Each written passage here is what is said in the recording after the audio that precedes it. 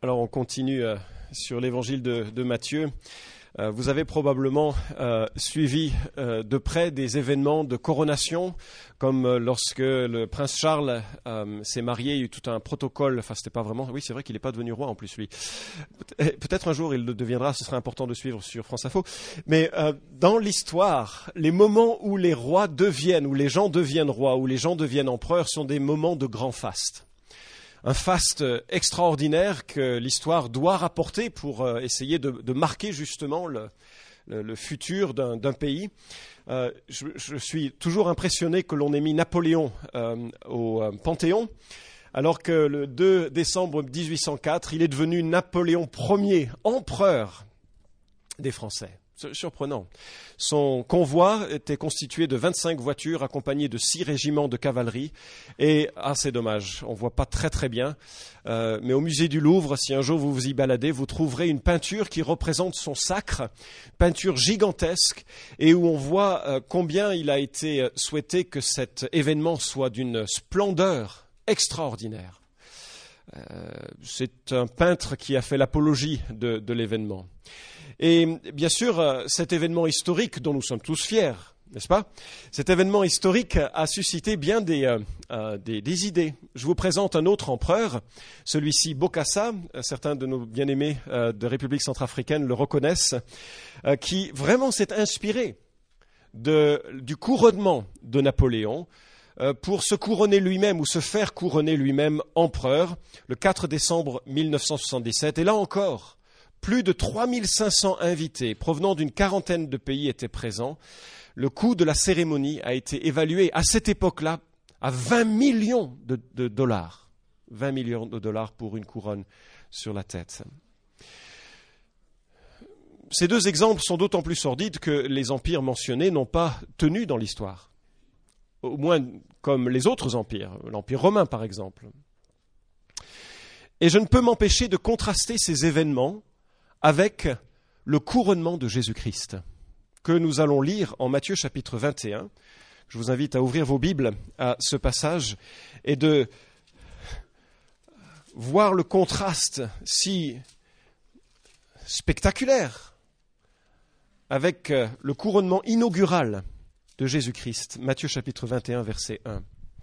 Lorsqu'ils approchèrent de Jérusalem et qu'ils furent arrivés à Bethphagée, vers le mont des Oliviers, Jésus envoya 2 disciples en leur disant « Allez au village qui est devant vous.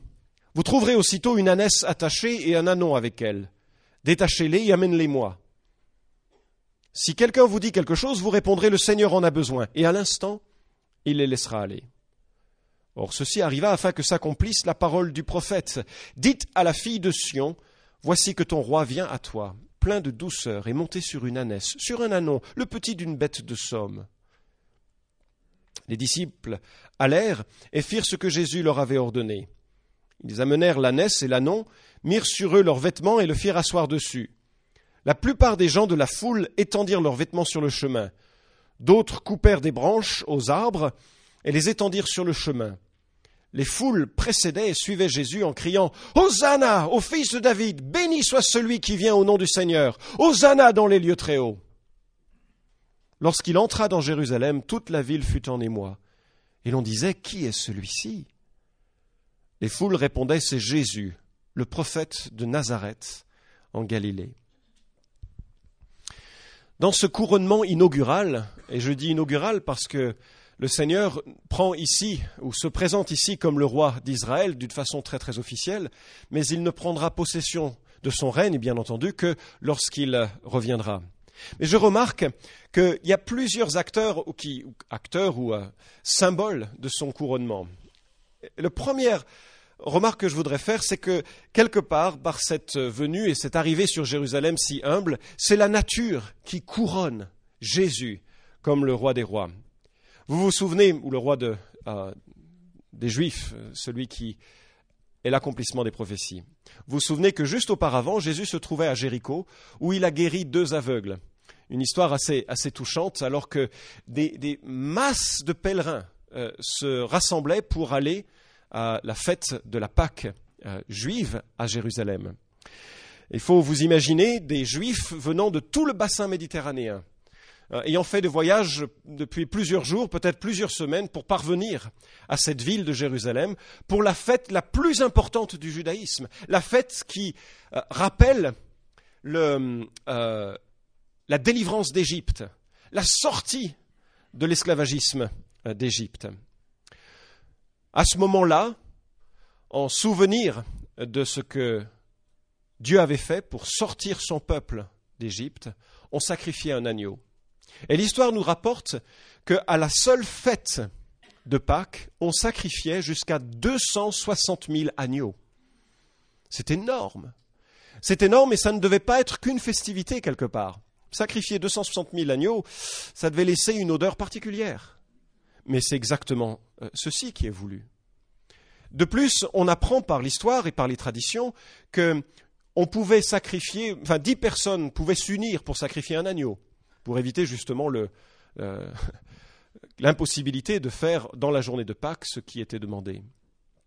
Alors peut-être qu'il pouvait y avoir 2 millions de personnes à Jérusalem, petite bourgade à cette époque, petite bourgade, soudainement envahie par des centaines de milliers, peut-être 2 millions de pèlerins. Vous imaginez la foule qui va de Jéricho, notamment, vers Jérusalem. Il est probable que pour parcourir les 25 kilomètres qui séparent Jéricho de Jérusalem par la route antique, un dénivelé de 1000 mètres, il est probable que Jésus se soit arrivé, si on compare les 4 évangiles, se soit arrêté dans la ville de Béthanie. Nous sommes là, vraisemblablement, le vendredi soir précédant la crucifixion de Jésus. Et la Bible nous rapporte que Jésus, donc, en marche, s'est arrêté auprès de Lazare, de Marthe et de Marie, qui étaient ses amis. Et vraisemblablement que, anticipant la semaine la plus difficile de son pèlerinage terrestre, Jésus a recherché une dernière fois le réconfort et l'amitié de ceux qu'il aimait, de ceux qui comprenaient qui il était. Vendredi soir, premier ou dernier sabbat plutôt de Jésus sur cette terre, dernier sabbat en compagnie de ses amis. Samedi, peu de repos. Et puis le soir, Jean chapitre 12 nous rapporte qu'une femme est venue offrir un parfum de grand prix. Et c'est l'onction, la seule que Jésus recevra avant sa mort et sa résurrection. L'onction qui lui est donnée, témoignage d'amour remarquable, malheureusement quelque part affligé par la remarque déplacée de Judas, qui aurait préféré qu'on donne l'argent aux pauvres alors qu'en fait il était voleur et prenait l'argent des caisses des 12. Dernier moment d'intimité en cette célébration de fin de sabbat, le samedi soir. Et puis dimanche, Jean 12 nous rapporte aussi qu'une foule nombreuse des Juifs qui avaient appris qu'il était là, ils vinrent là, non pas seulement à cause de Jésus, mais pour voir aussi Lazare qu'il avait ressuscité d'entre les morts. Et c'est sûr que la réputation de Christ s'était répandue assez loin, et on imagine les gens qui passaient par Béthanie en disant « Tiens, on va s'arrêter ». Parce que parler avec quelqu'un qui était mort, ça serait intéressant, non ? Je ne parle pas ici de quelqu'un qui était évanoui et qui a eu une expérience de mort imminente telle que Moody peut la rapporter dans ses bouquins. Ça, c'est du folklore. Parce qu'on ne sait pas exactement ce qui se passe dans ces moments intermédiaires où peut-être on est entre la vie et la mort et où il y a toute une série de réactions de l'organisme qui ne sont pas toujours toutes expliquées d'ailleurs. Mais là, Lazare, il était mort depuis 4 jours avant d'être ressuscité. En fait, on ne devait pas ouvrir la tombe parce qu'il commençait à sentir. 4 jours plus tard, le gars, il est vraiment mort. Et le voilà ressuscité. Alors je me dis que les gens en pèlerinage disent « Attends, on va demander à Lazare. On va poser des questions. À quoi il ressemble Moïse ? Parce que tu as dû voir Moïse dans le ciel. Comment ça se passe quand on est auprès de Dieu ? Enfin, toutes les questions que je suppose vous aimeriez vous poser, ou vous aimeriez lui poser, non ? Jérémie et ses pleurs, s'il pleurait toujours là-bas. Enfin bref, toutes les questions fondamentales que... Dimanche donc, encore la foule à Béthanie, et puis lundi, c'est le voyage vers Jérusalem. Nous sommes le lundi 10 du mois de Nissan 33, probablement. Quelques essais de chronologie placent différemment la date de la crucifixion, mais ça me convient bien. Je ne vous donne pas les raisons parce que ce serait finalement fastidieux, puis peu importe. Ce qui est intéressant, c'est qu'on est le lundi 10 du mois de Nissan. Pourquoi c'est intéressant ? Parce que c'est le lundi 10 du mois de Nissan que l'on choisit l'agneau que l'on va sacrifier. Et c'est assez fascinant que Jésus se présente à Jérusalem, lui qui est l'agneau de Dieu, qui s'offre pour les péchés du monde, il vient ce jour-là pour dire, vous allez me choisir ou pas me choisir? Et il arrive non pas avec un cortège de cavalerie et de faste et d'argent, il vient monter sur un ânon. On revient encore un ânon. C'est Jésus qui met en scène l'événement, vous avez remarqué. C'est rare quand Jésus accomplit directement, volontairement une prophétie. Un certain nombre de prophéties, il n'y est pour rien. Par exemple, son lieu de naissance, c'est assez difficile à planifier. Là, il accomplit les choses. Qu'est-ce qu'il signifie? En arrivant sur Jérusalem, sur un ânon, il signifie déjà la paix. Dans le symbolisme de l'Antiquité, lorsqu'un roi arrivait en ville sur un cheval, c'était plutôt dans une position de guerrier. D'ailleurs, lorsque Jésus reviendra à Jérusalem, dans l'Apocalypse, il est sur quoi? Il est sur un cheval blanc, et il a une épée dégainée, et il est là pour juger. Quand il revient, il établit son règne. Mais là, il vient avec le désir d'offrir la paix. Sur un âne. C'est paisible, l'image. Il vient offrir à Jérusalem sa paix. Ce qui est terrible, et l'évangile de Luc nous rapporte que Jésus, à ce moment-là, s'est mis à pleurer. Jérusalem, Jérusalem, toi qui tues les prophètes, combien de fois aurais-je voulu te rassembler comme une poule rassemble ses poussins, et tu ne l'as pas voulu. Jésus arrive sur Jérusalem avec toute la volonté d'offrir la paix à cette ville, paix que cette ville va refuser. Pour évoquer aussi l'humilité, lorsque Napoléon, excusez le contre-exemple, mais lorsque Napoléon a traversé les Alpes, il l'a traversé sur un âne. Et lorsque Jean-Louis David, son peintre officiel, a représenté la scène, une peinture que vous pouvez trouver à Rueil-Malmaison, on le retrouve, et c'est une des images d'Épinal un peu de Napoléon, sur un cheval blanc, qu'il n'a même pas besoin de tenir, il est cabré en l'air, il n'a même pas besoin de tenir fermement, enfin c'est un grand cavalier bien sûr. En fait, l'image a été changée pour donner plus de splendeur et de gloire, parce qu'un roi qui vient sur un ânon, c'est pas très brillant comme image. Et c'est un peu l'image qui nous est donnée ici. Pour accomplir aussi la prophétie, on y revient dans un instant. Et enfin, et je crois que c'est de grande beauté, pour manifester sa souveraineté. Parce que je vais vous donner un conseil. Si jamais vous voulez entrer dans une parade sur un animal, ne prenez pas un jeune animal. D'accord? Un truc gratuit comme ça, dimanche matin. Parce qu'un jeune cheval ou un jeune âne, surtout l'un sur qui personne n'est monté, est absolument imprévisible dans ses réactions. Mais Jésus monte sur cet ânon et il ne bouge pas. C'est un doux miracle, c'est certainement pas le plus grand miracle de Jésus, semble-t-il. Mais que Jésus entre en ville, sur un ânon, dans sa jeunesse, dans sa fougue, dans une soumission complète à Jésus, c'est le témoignage de sa domination. Quelque part, c'est la nature qui couronne Christ. Parce que la Bible nous dit en Romains chapitre 8 que la nature tout entière, elle attend la révélation des fils de Dieu, les fils de l'homme. Elle attend ce moment où Jésus va revenir établir sa paix. Elle attend. Et Jésus sera capable alors de maîtriser l'ensemble de ce qui est aujourd'hui en furie à cause du péché de l'homme, y compris des animaux les plus tumultueux.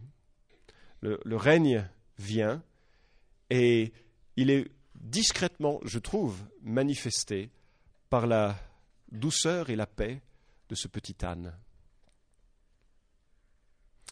Un deuxième couronnement, celui de la prophétie. Verset 4 nous rapporte que c'est afin que s'accomplisse la parole du prophète.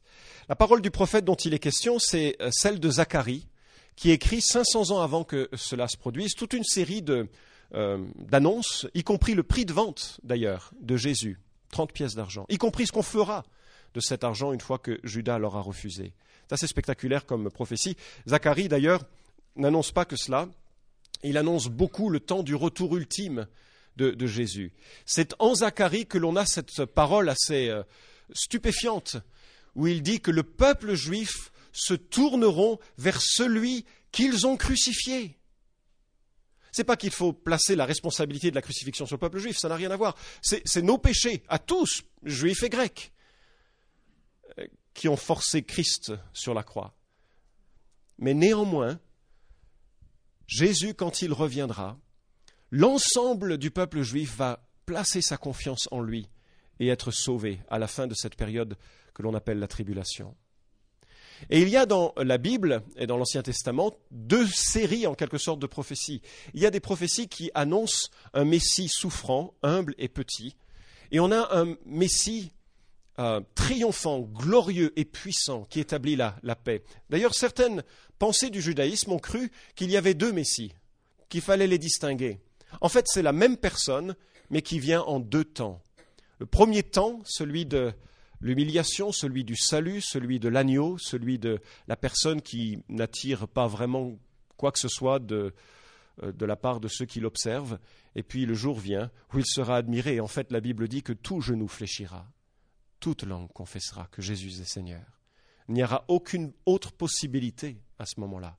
Les uns pour recevoir leur condamnation, les autres pour être saisis d'admiration pour la grâce imméritée dont ils auront fait l'objet. Jésus accomplit ici la prophétie donc de Zacharie chapitre 9, où il est écrit dans l'original de ce passage « Sois transportée d'allégresse, fille de Sion. Lance des clameurs, fille de Jérusalem. Voici ton roi, il vient à toi. Il est juste et victorieux. Il est humble et monté sur un âne, sur un ânon, le petit d'une ânesse. Je retrancherai d'Éphraïm les chars et de Jérusalem les chevaux. Les arcs de guerre seront retranchés. Il parlera de paix aux nations, et sa domination s'étendra d'une mer à l'autre, depuis le fleuve jusqu'aux extrémités de la terre. Et pour toi, à cause du sang de ton alliance, j'ai relâché tes prisonniers de la fosse où il n'y a point d'eau. » On voit là ces 2 aspects qui sont unis, une offre de paix et une offre de gloire. Le problème, c'est que le peuple ne l'a pas reconnu. Sur les 300 prophéties que l'on trouve dans l'Ancien Testament, une soixantaine, disons, sont des prophéties majeures. Et quelqu'un s'est risqué, je ne suis pas mathématicien, c'est le moins qu'on puisse dire, ni statisticien, mais j'ai lu quelqu'un qui avait fait des recherches pour essayer d'évaluer la probabilité d'accomplir seulement 8 prophéties. Je trouvais que c'était amusant. C'est qu'une illustration, ça ne va pas plus loin. Mais les 8 prophéties qu'il a sélectionnées, c'est que Jésus devait naître à Bethléem, d'une vierge, crucifiée, trahi pour 30 pièces d'argent, enterré dans le tombeau d'un homme riche, que sa tunique soit tirée au sort, qu'il reviendrait un jour de façon visible et qu'il dirait, attaché à la croix, mon Dieu, pourquoi m'as-tu abandonné ?» Quelle est la probabilité pour que ces 8 prophéties s'accomplissent ? Et il en a tiré l'illustration suivante. Il faudrait couvrir le territoire français de pièces de 1 euro sur une hauteur de 30 cm. Et il faudrait retrouver du premier coup celle marquée d'un trait, d'une croix. C'est mignon comme calcul. Encore une fois, c'est illustratif seulement. Ça n'a pas de valeur autre que celle-ci. Mais c'est quand même formidable de penser qu'un plan est à l'œuvre et se manifeste au moment de Jésus qui entre à Jérusalem. Peut-être la plus spectaculaire des prophéties est celle que l'on trouve en Daniel, au chapitre 9, où il est question d'un nombre de jours, d'années, de 69 septaines, entre un décret ultérieur à lui-même, un décret qui autoriserait la reconstruction de Jérusalem, et le moment de la présentation du Messie et de son retrait de la vie publique. Et on tombe précisément sur ce moment où Jésus, dans cette semaine sainte, est crucifié. Assez spectaculaire comme prophétie. Quand Jésus arrive, il accomplit la prophétie. Vous savez pourquoi je le mentionne ? Je pense que c'est important, parce que la Bible annonce un faux Christ, en fait un anti-Christ. Quand on parle d'antichrist, on parle de quelqu'un qui se présentera comme le véritable Messie, lui, en disant « Jésus, c'est un imposteur. Croyez en moi. Moi, je suis le véritable Messie. D'ailleurs, moi, j'apporte la paix. » C'est comme ça qu'il commencera son travail. Non seulement j'apporte la paix, mais je fais des miracles. Et vous pouvez les voir. Ce n'est pas des miracles d'il y a 2000 ans, auprès de peuples crédules. Moi, ce sont des miracles que vous pouvez voir. Et il semblerait même qu'il va jusqu'à mimer le sacrifice de Christ, puisqu'il rentre dans le temple, se fait exécuté, peut-être sous la main du faux prophète, et paraît ressuscité. Les gens diront « Waouh, il est vraiment le Messie ». Sauf que, il ne l'est pas du tout. La Bible dit que Jésus accomplit la prophétie. Il est couronné par l'ensemble de l'Écriture qui annonce sa venue. Et puis, il y a un troisième couronnement, et c'est celui de la foule. Vraisemblablement, Jésus pénètre à Jérusalem par cette porte, la porte d'Étienne, je crois, puisque c'est celle qui correspond à la fin du chemin qui va de Béthanie, Bethphagée, Mont des Oliviers et enfin à Jérusalem. Et la foule est en liesse. Elle met ses vêtements par terre, ce qui montre de la déférence et du respect. Elle met des palmes ou des branchages sur le chemin, ce qui rappelle aussi ce que nous ferons. En Apocalypse chapitre 7, verset 9, c'est comme ça que la foule des rachetés accueillera Jésus. Il nous est dit. Et puis,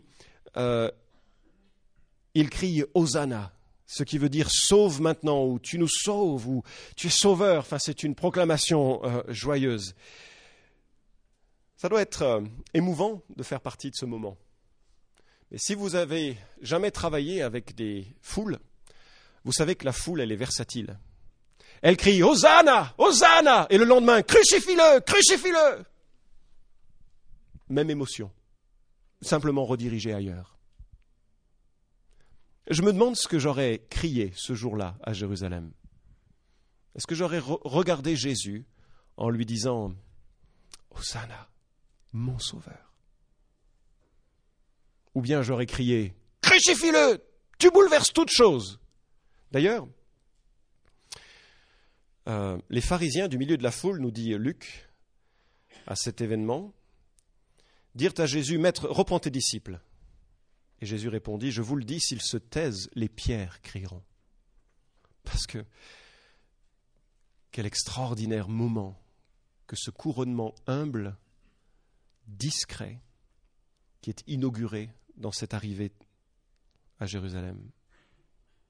Qu'auriez-vous crié ? Ça me conduit à mon dernier point. Certaines personnes dans cette foule de Jérusalem disent « Qui est celui-ci » Qui est celui-ci ? Alors je vous pose la question. Je nous pose la question. Qui est celui-ci ? Ils disent des choses en partie vraies. C'est Jésus le prophète. Parce qu'en Deutéronome 18, il était question du prophète.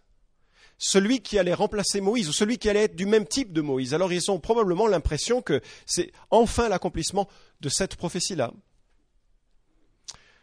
En même temps, il doit y avoir une certaine surprise. Il n'y a pas de prophète annoncé de Nazareth.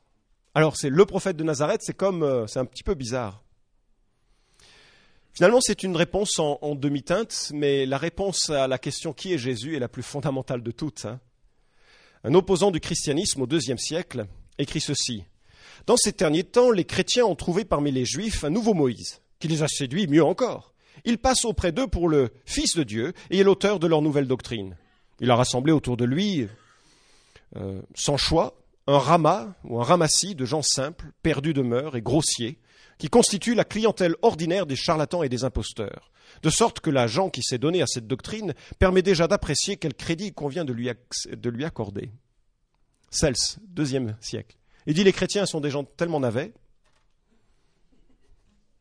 que Jésus ne peut être qu'un navet. Michel Onfray, célèbre défenseur actuel de l'athéisme, écrit « Jésus est donc un personnage conceptuel. Toute sa réalité réside dans cette définition. Certes, il a existé, mais pas comme une figure historique, sinon de manière tellement improbable qu'existence ou pas, peu importe. Il existe comme une cristallisation des aspirations prophétiques de son époque et du merveilleux propre aux auteurs antiques. Ceci selon le registre performatif qui crée en nommant. Les évangélistes écrivent une histoire. Avec elle, ils narrent moins le passé d'un homme que le futur d'une religion. En d'autres termes, c'est du mythe, Jésus, pour lui. Laissez-moi vous poser la question. Qui est Jésus pour vous ? Vraiment ? Tolstoï a dit « Celui qui comprend l'enseignement de Jésus-Christ ressent la même chose qu'un oiseau, qui ne savait pas jusqu'alors qu'il avait des ailes et puis soudain comprend qu'il peut voler, être libre et qu'il ne doit plus avoir peur de rien. » Charles Duc, conducteur de la Jeep lunaire d'Apollo 16. Marcher sur la Lune fut pour moi une expérience extraordinaire, mais marcher avec Jésus-Christ, Fils de Dieu, voilà ce qui remplit vraiment ma vie, maintenant et pour l'éternité. Carl Lewis, premier sprinter à descendre le record du 100 mètres sous la barre des 10 secondes. Personne n'est parfait. Lorsque vous voudrez combler le vide de votre vie et que vous vous rendrez compte que seul Jésus-Christ peut le faire, alors le désir dévorant de l'accueillir en tant que Seigneur et Sauveur se réalisera. J'ai gagné mes médailles d'or, elles sont là, dans ma chambre. Elles ne sont plus qu'un peu de métal aujourd'hui. Mais Jésus, lui, n'a pas changé. Les foules crient « Hosanna ». Mais je crains qu'elles crient « Hosanna » un peu comme Elvis Presley, qui dit « On écrit beaucoup de bêtises à mon sujet, on dit que je suis le king, le roi, mais pour moi, il n'y a qu'un seul roi, Jésus-Christ. » Enfin bon, facile à dire. Enfin, je ne connais pas son cœur, c'est vrai. Facile à dire. Qui est Jésus-Christ ? Quel est votre verdict ? Celui qui croit au Fils a la vie éternelle. Celui qui ne se confie pas au Fils ne verra pas la vie, mais la colère de Dieu demeure sur lui. C'est Jésus qui parle. Et il dit à ses opposants, « C'est pourquoi je vous ai dit que vous mourrez dans vos péchés, car si vous ne croyez pas que moi je suis, vous mourrez dans vos péchés. » Jésus se présente comme le roi et sauveur et invite une réponse. Et on est totalement libre dans cette réponse. En quelque sorte, nous pouvons crier « Hosanna, Jésus, t'es quelqu'un de bien !» ou bien tomber à genoux et dire « Mon premier problème, c'est la guerre que tu as contre moi à cause de mon péché. Et j'accepte que tu es celui qui donne la paix. Non pas la paix sur terre, ça viendra plus tard, mais la paix déjà entre toi et moi. La paix d'un cœur qui est pardonné, la paix d'une vie réconciliée avec Dieu, la paix d'une vie où je peux marcher avec pour grandir et me relever, et grandir encore, et me relever et grandir encore, jusqu'au jour où je serai avec toi pour l'éternité. Qui est Jésus pour vous ? Quel est votre verdict ? Le Fils de l'homme est venu chercher et sauver ce qui était perdu. Manifestement, quelqu'un qui ne croit pas qu'il est perdu n'a pas besoin d'un sauveur, au même titre que quelqu'un qui se croit en bonne santé n'a pas besoin d'un médecin. Jésus est venu sauver, chercher et sauver ce qui était perdu. Et si vous le permettez, si dans un cœur contrit, repentant, vous croyez que Jésus est le Sauveur, vous bénéficiez de son salut et vous pouvez chanter Hosanna. Pas simplement comme une foule en délire qui chantera quelque temps plus tard « Crucifie », mais « Hosanna, mon Sauveur ». On prie.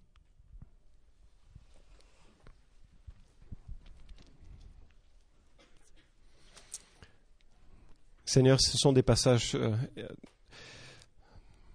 touchants parce qu'on y découvre encore toute l'humilité de ta personne. Toi qui es le roi des rois, le créateur, l'accueil aurait pu être plus spectaculaire, ou ta venue, ta présentation aurait pu être tellement plus brillante. Mais Seigneur, tu appelles à nos cœurs par la raison. Tu appelles à la foi par leur conviction intérieure et pas par la manifestation de miracles grandioses. Père, je prie que nous soyons de nouveau émerveillés par l'humilité, la douceur, la bienveillance de ce roi qui est notre Sauveur. Que nous puissions chanter Hosanna, le cœur reconnaissant, la volonté renouvelée de te suivre. Seigneur, pardonne nos tergiversations occasionnelles, renouvelle-nous. Et comme il a été souligné tout au long de ce début de culte, que notre amour pour toi se transforme en un amour les uns pour les autres, dans les couples, dans les familles, dans l'Église, dans les églises de maison, dans les commissions qui travaillent sur différents projets. Seigneur, merci encore de toute la grâce manifestée qui nous permet d'espérer. Au nom de Jésus.